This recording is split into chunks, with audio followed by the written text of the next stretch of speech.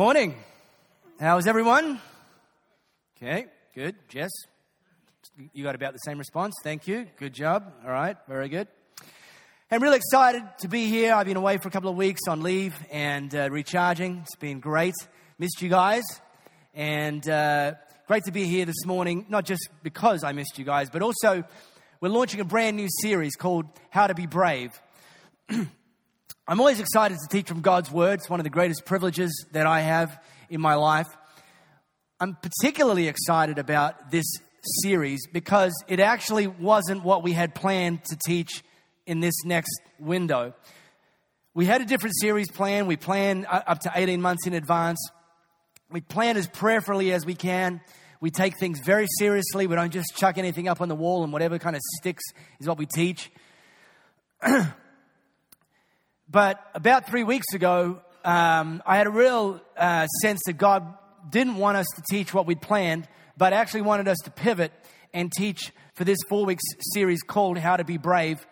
And looking back, it was a bit of a no-brainer to make this pivot because with the conversations I'm having with many of you, excuse me, I wasn't in the same bed as Jess for 3 days this week, but I was in a bed for the same reasons as Jess for 3 days this week.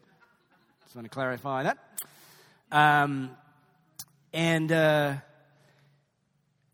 So, yeah, a no-brainer because the conversations I'm having with many of you, you're facing circumstances that are requiring you to have next-level bravery, next-level courage. And there's different circumstances, and it may not be true for all of you, but I know it's true for many of you. And so what we're going to do for this next 4 weeks is teach about courage, teach about bravery, okay? So if you want to be more brave, then over the next 4 weeks, I'm going to help you be more brave from what God's Word says about how to be brave. So be here for the next 4 weeks. If you're not going to be here, I can't help you. That's as simple as that, all right? But I love when God pivots things. It doesn't happen very often. We don't, as I said, we're not kind of flaky and flighty here at Elevate. We're very intentional. We're very strategic. But we're not immovable in the sense that if God says move, we move. If God says shift, we shift.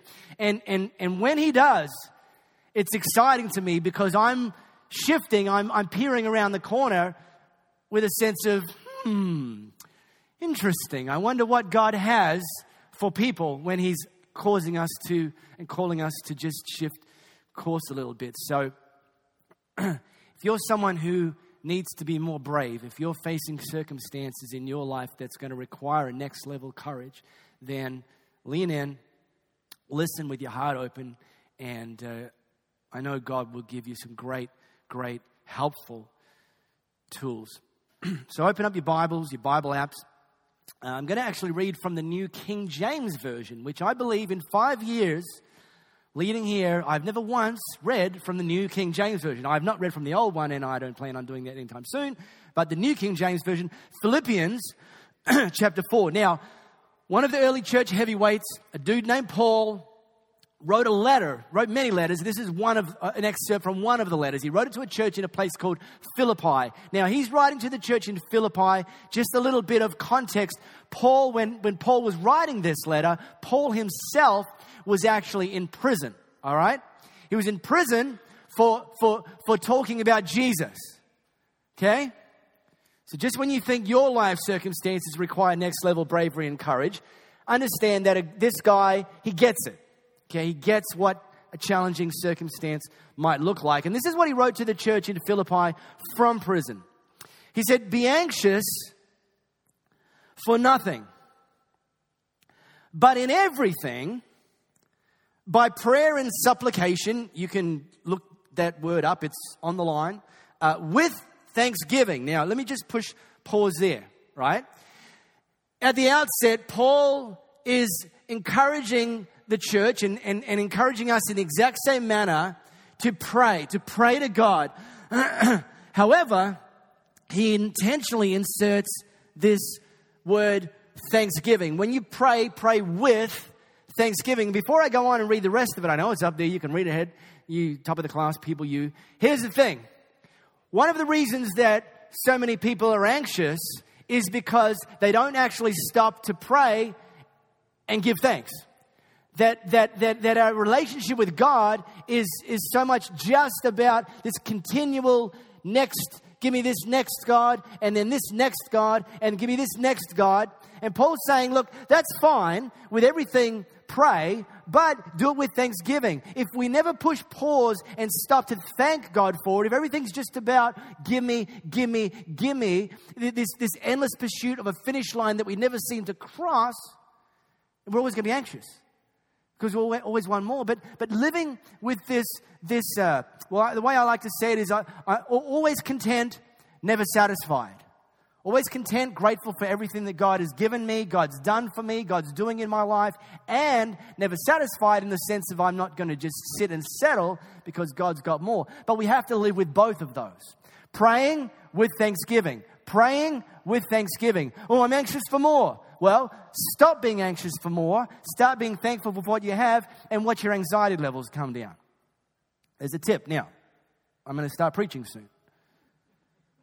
This is just some observations.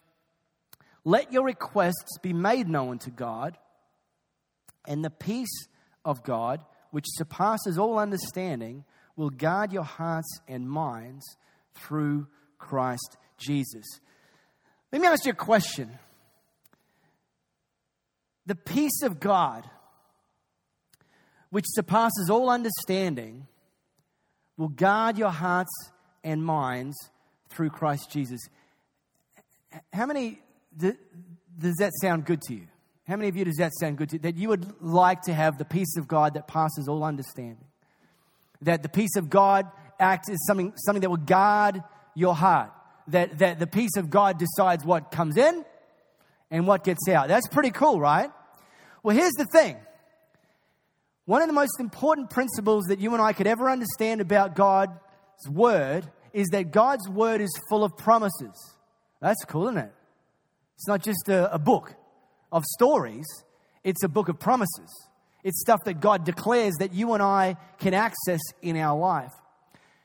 However, God's promises are almost always conditional. And a lot of people don't get that. Now, listen carefully. God's love is not conditional. All right? God's love is unconditional. We cannot earn God's love. God gives His love freely and unconditionally. I'm not talking here in this instance about God's love. I'm talking in this instance about God's promises. Right? God's promises are almost always conditional. His love's woven through the whole story, but when it comes to accessing His promises, He almost always says, if you do this, then I promise I will give you this. Right? In other words, there's a part that we play. There's an obedience piece that God calls us to do. And actually, it's that act of obedience in whatever it is that initiates the access to the promise. And too many people claiming to be followers of Jesus are sitting around sitting on their hands doing nothing and wondering why they're not experiencing the promises of God. But God, didn't you say you love me? Yeah, I love you. So get off your flipping hands and do what I ask you to do. When you do what I ask you to do, you'll experience more of my promises. You won't experience more of my love because I love you unconditionally. But my promises aren't unconditional. They're almost always conditional. And here we have. These are two verses. They weren't written as verses, but we now slice and dice them as verses. All right? Easier to Google. And the first verse is verse 6. Takes us up to that semicolon. Be anxious for nothing, but in everything, by prayer and supplication, with thanksgiving, let your requests be known to God. That's the bit where God says, if you do that, right? That bit there, that's the homework. That's verse 6. Verse 6 is on us. Right?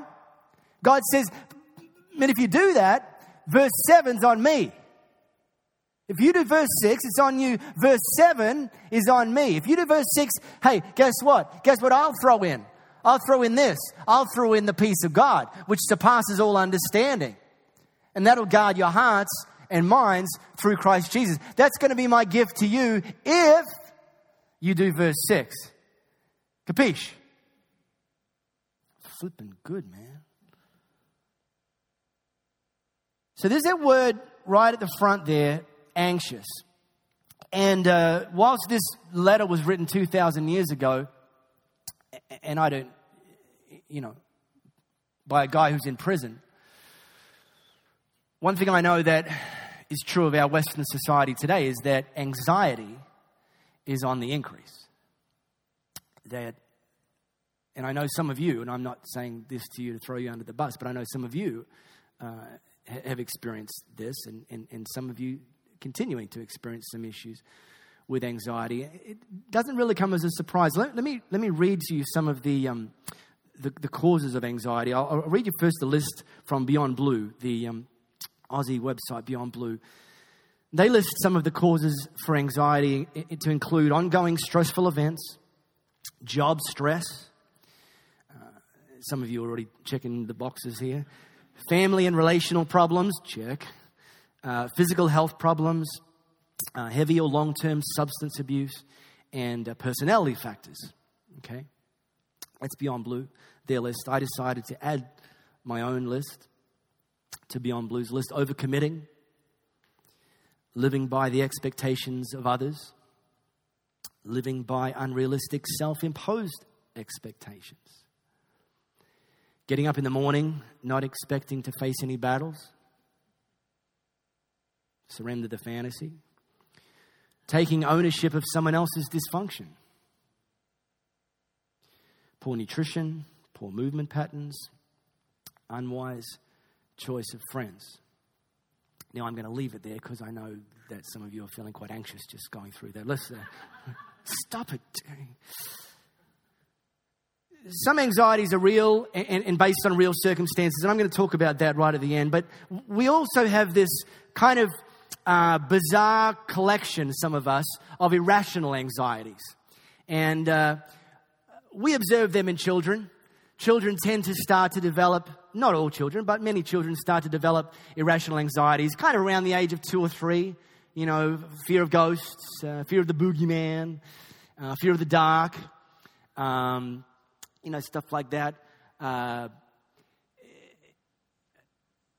Fear of people and circumstance, like fear of people that maybe they haven't even met. I was listening to Stephen Furtick. He was our guest video preacher these last 2 weeks.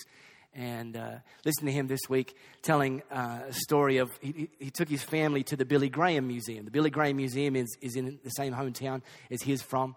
Billy Graham is still alive, but was one of the most significant Christian leaders and for decades. And there's a museum in Charlotte, North Carolina, dedicated to his life and work. And Stephen Furtick took his family there. He wanted to show his kids this life and work of Billy Graham, and just the literally hundreds of thousands of lives Billy Graham has been able to influence for Jesus. And Stephen Furtick's 3-year-old daughter was absolutely terrified the entire time they were walking through the Billy Graham Museum. Every room that they went into, his daughter would look at him and go, "Daddy, is Billy Graham going to come out?" And it's like, "No, sweetheart, he's not even here. It's like, it's a museum. It's not his house." Go into the next room. "Daddy, is Billy Graham going to come out?" Just irrational anxiety that kids can have. But interestingly, adults can have irrational anxieties too. And I want this morning and Paul's words to serve as something of a reminder that many of us are losing sleep over irrational anxieties. Many of us are being paralyzed by things that, from God's perspective, aren't that big a deal. And I'm not saying that to trivialize any anxieties you may have, but to remind you, if you're struggling with anxieties, that we serve a God who's bigger than any real challenge we might be facing, let alone any unreal or unexperienced things. In fact, take this instruction from Paul. And let me just insert a little ellipsis in there, a little bit of modern day punctuation, and ask you the question. Paul said, be anxious for nothing. So here's my question. Have you ever been anxious but for nothing?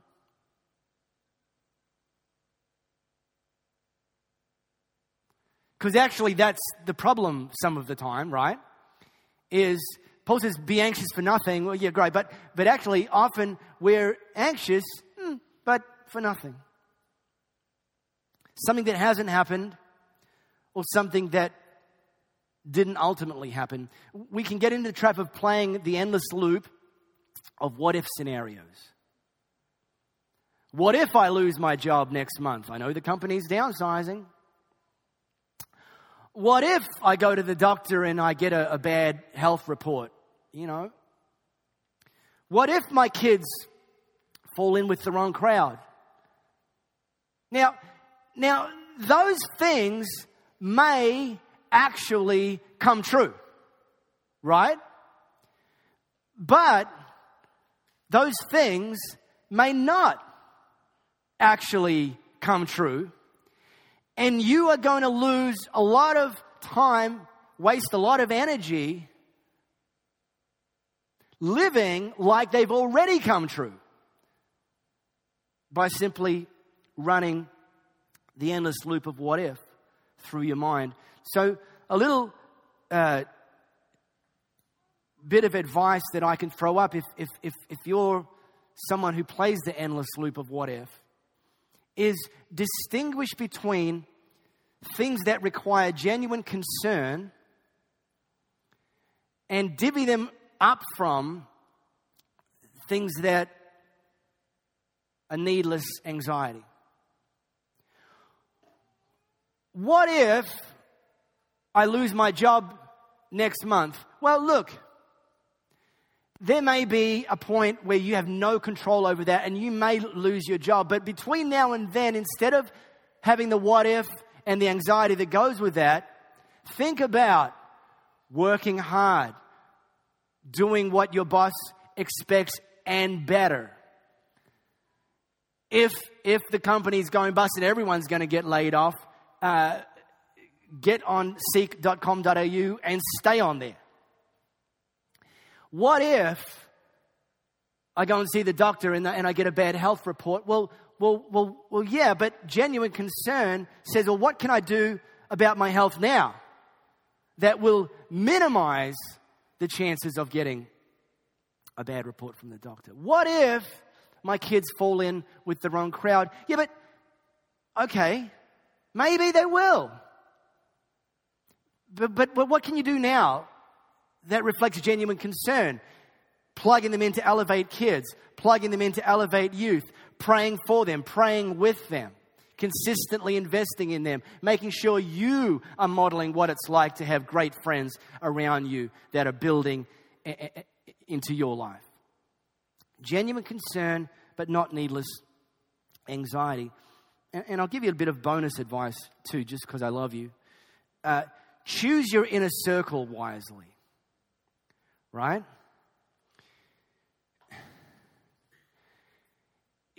If and when you ever enunciate out loud your what-if scenarios, and your inner circle says, oh, I know. Oh, what if I lose my job next month? Oh, I know. Friend of mine, their company, downsized, and they were the third to go. Yep. Oh, what if I go to the doctor and I get a bad report? Oh, yeah, my neighbour. Yeah, my neighbour. Oh, I know. Me neighbour. Felt good. Went to the doctor just because she was bored and all of a sudden she's in hospital. What if my kids fall in with the wrong crowd? Oh, yeah. It's so easy to do. Modern life. So many pitfalls out there, you know. If that's your inner circle, get a new inner circle. All right? You don't have to pay me for that. That seems so obvious that it's not even worth paying me for. But here's the thing. As obvious as it sounds, so many, you know the expression, birds of a feather flock together? You know what it really is? Idiots flock together. All right? That's the idiot club over there. And I recommend you don't join it. Or if you're part of it, hand back your membership. If you're in a circle, just pours petrol on the flames of your anxiety. Get a new inner circle. What you need and what I need is an inner circle that when we start to play the what if scenarios, they say to you, hey, listen, be anxious for nothing, but in everything, with prayer and supplication, with thanksgiving, may your requests be known to God. And the peace that passes all understanding will guard your hearts and minds in Christ Jesus. By the way, do you notice I just actually recited that without reading it? You know why? Because it's a promise of God, and I want to have it locked inside my heart so that when I start to play the what-if scenarios, I can say what God says. When I hear someone else in my world playing the what-if scenarios, I can tell them what God says. We need in a circle people who are going to hold God's word up as the truth, even when the storms of life are coming at us. I'm married to one such person. You know when your spouse tells you the truth? When you're immature, that's a problem. You're like, I hate it when you tell me the truth. But when you start to get wiser and more mature, you actually start to crave it. You actually start to further appreciate why God actually put you together with that person so that they can actually, hold truth up to you, but hold truth up to you in love, not to break your nuts, all right? So for me, often, not always, but I often have a lot going on in my brain, okay? And one of the downsides to that is I often lie awake at night, trying to go to sleep, but I can't. I don't have the what ifs going. It's not really my thing. But I have a list, just stuff, all the stuff I've got to do and all the things in future and planning and people and it's all great, but it's just a lot. And I can't switch off and I can't often get to sleep. And so the next morning, wifey will say to me, how'd you sleep last night, babe? And I'll say, not very good. Stupid brain. Wouldn't shut up. Shut up, brain. No. And I used to want her to stroke me. Oh, sweetheart, that's terrible. And she never did. She just looked me in the eye and say, so did you pray? And I go, maybe.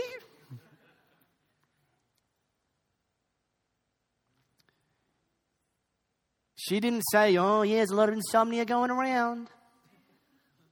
No, it's the 21st century. Everyone's got a long list. Of course, you're lying awake at night and, it's affecting your health. And it's just what happens. Well, it's time for a new wife. No, it's not really. No. Okay. All right. Now, don't apply the inner circle trade up to your spouse.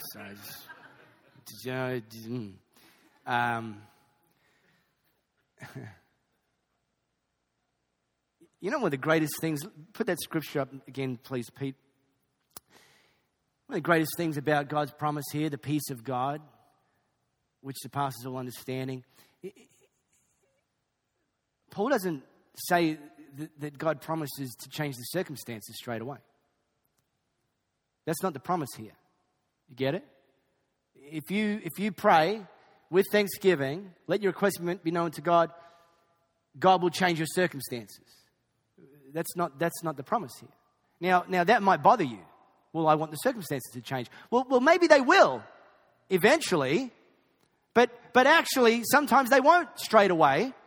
But here's the great thing. Even if they don't change straight away, even if they don't change for an extended period of time, God's promise is that you will have a peace that comes from Him, which surpasses all understanding.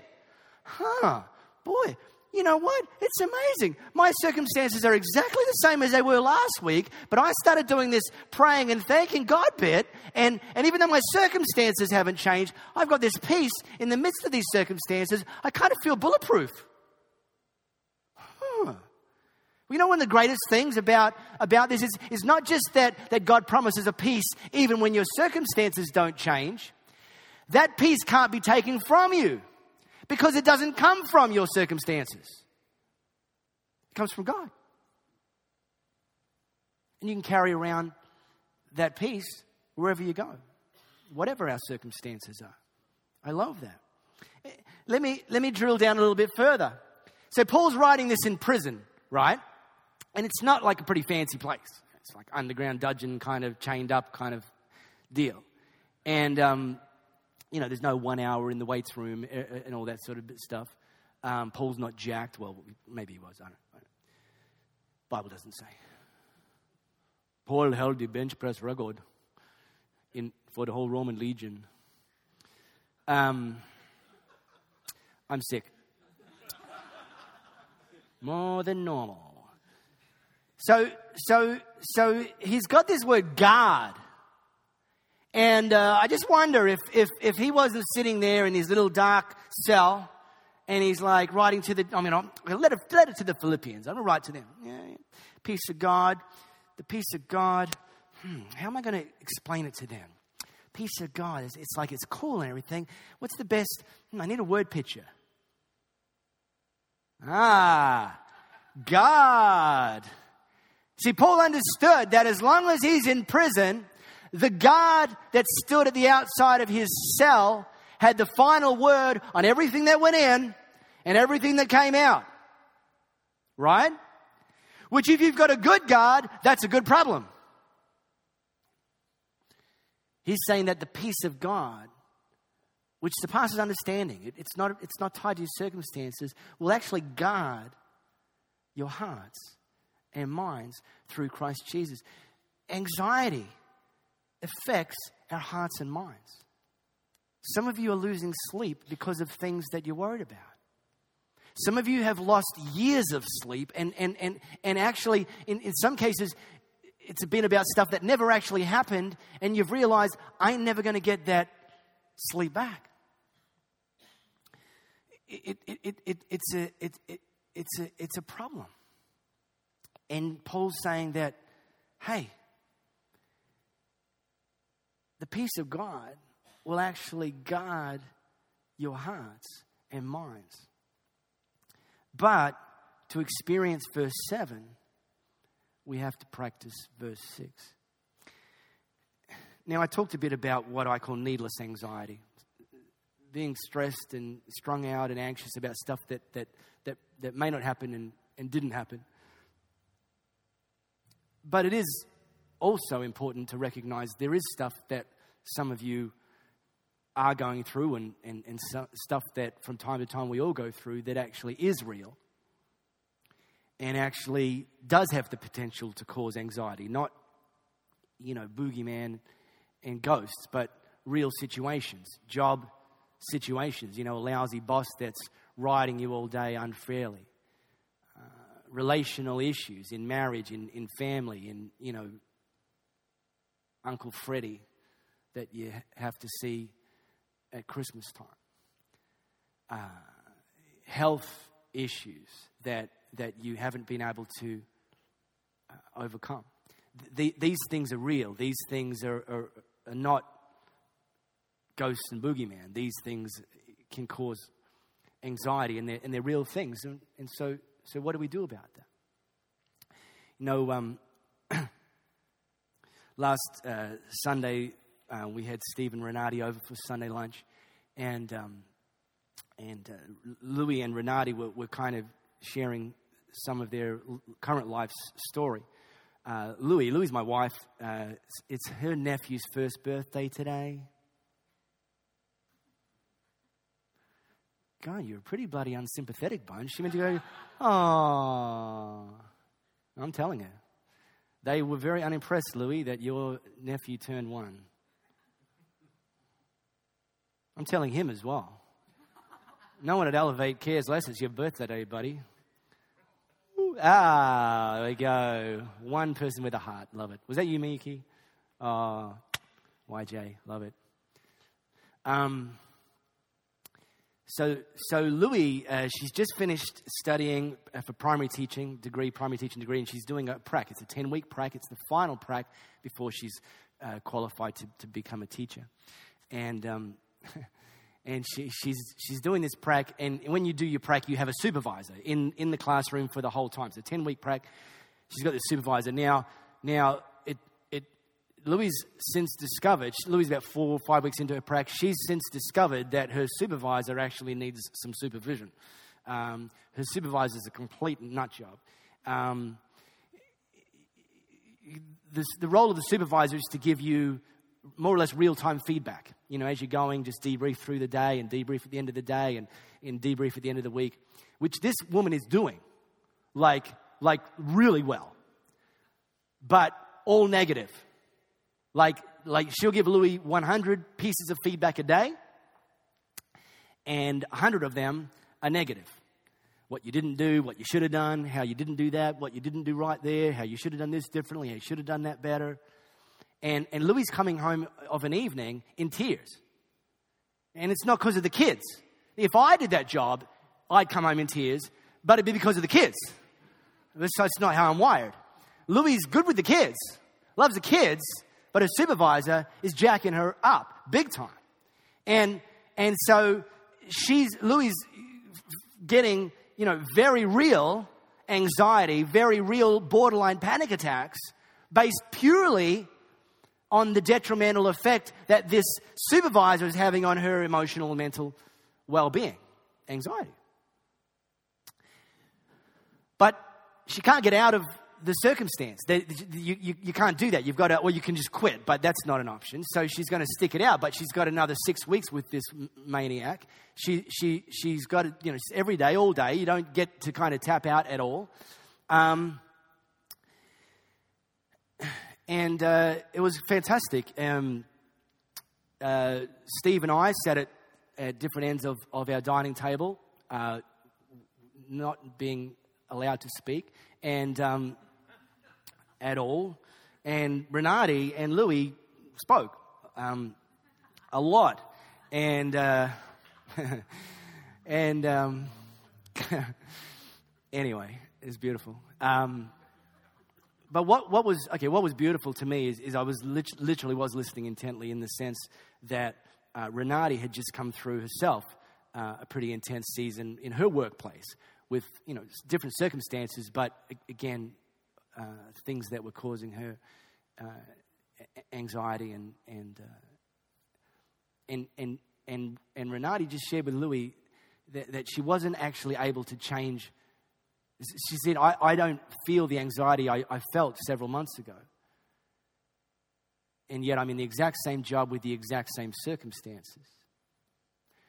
So Louis said, well, what changed?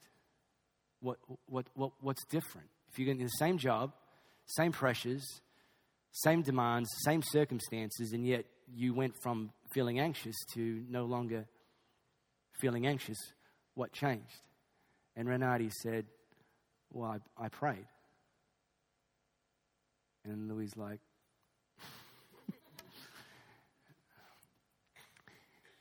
it's fascinating to me that the same antidote that Paul wrote to the church in Philippi can be applied to unnecessary anxiety as much as it can be applied to real circumstances that cause anxiety. Because the promise isn't aimed at the circumstances. The promise is aimed at our hearts and minds that can experience a peace despite our circumstances. Final thing I want to say, though, is, oh man, everything's snap, crackling, and popping up here. The final thing I want to say, though, is this.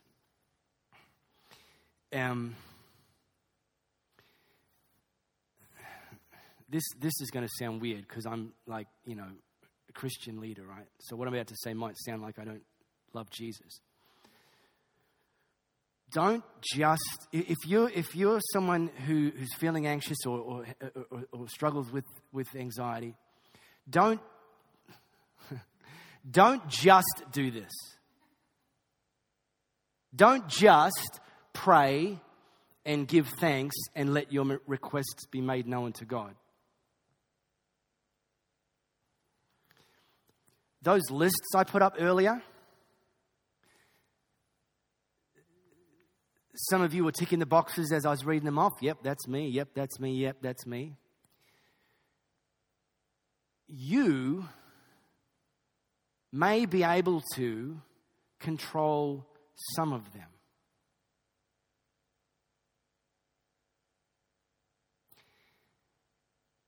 And if you can control some of them, you don't need to pray about them. See, overcommitment was one of them, right? And you're a serial overcommitter. You don't know how to say no. It's just everything's yes, yes, more, and you're getting anxious and anxious and anxious. And you're praying, God, help me. Give me some peace in the midst of this. Come on, I want you to do something. And God's like, I want you to do something. I want you to start saying no to some things. I want you to start getting a little bit disciplined and prioritizing, saying yes to the important things and no to the unimportant things. Just by doing that, your anxiety levels will go down.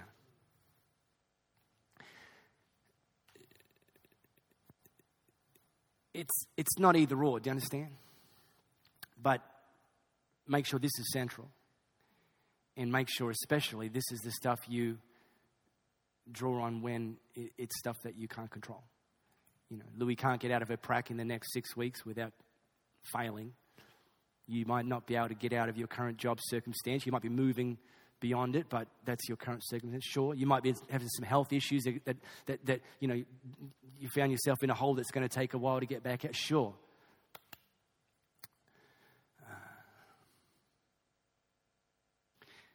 Okay. I'm going to ask one more question, then we're going to finish. Did this seem heavy, or is this refreshing and helpful and light? Yeah, it's the correct answer. So, good. Well, see, I didn't want you to preach about this and you're like, I can't breathe. Like, not sure that was helpful, Mark. I didn't want to over-trivialize the subject. I don't pretend that 30 minutes is going to, necessarily spin you around. It might, by the way. Louise this week, I didn't finish that story. Louise this week, having taken Renate's advice from her own experience, had a game changer of a week just by making sure every morning she prayed. And Louise says, yeah, I'm walking through that classroom and this witch is still, freestyling all over all day. And Louise is like, come on, bring it. Yeah, come on. Boom, boom, boom, boom, like Iron Man, just deflect. Boom, boom, boom, boom. Be here for the next 3 weeks as we teach how to be brave. One more question, just to finish. It's the most important question we ask. I'm not sure we've asked it in the last few weeks. I haven't been here. But I want to ask this morning, for those of you, if you've never actually made a decision to follow Jesus, the most important question we ask every week is this. Have you said yes to following Jesus? And if you haven't, we're going to give you an opportunity to do that right now. And all I want you to do in a moment, for those of you that haven't made a decision to follow Jesus, is just slip your hand up and say, yep, I'm going to make that decision today. So, we're not going to take too long over this, but it's the most important thing we do. So, just quickly, that's my question to you right now. If you've never made a decision to follow Jesus, I want to encourage you to say yes to him today, here and now. All I want you to do in a moment, by saying yes, just put your hand up, like I said, and it's really saying, God, that's me. I want to put my trust in you, follow you today. And when I see your hand, you can put it down, and then we'll just quickly pray. So just looking across our auditorium as we close here. If you need to make that decision to follow Jesus today, just slip your hand up. and then we'll pray.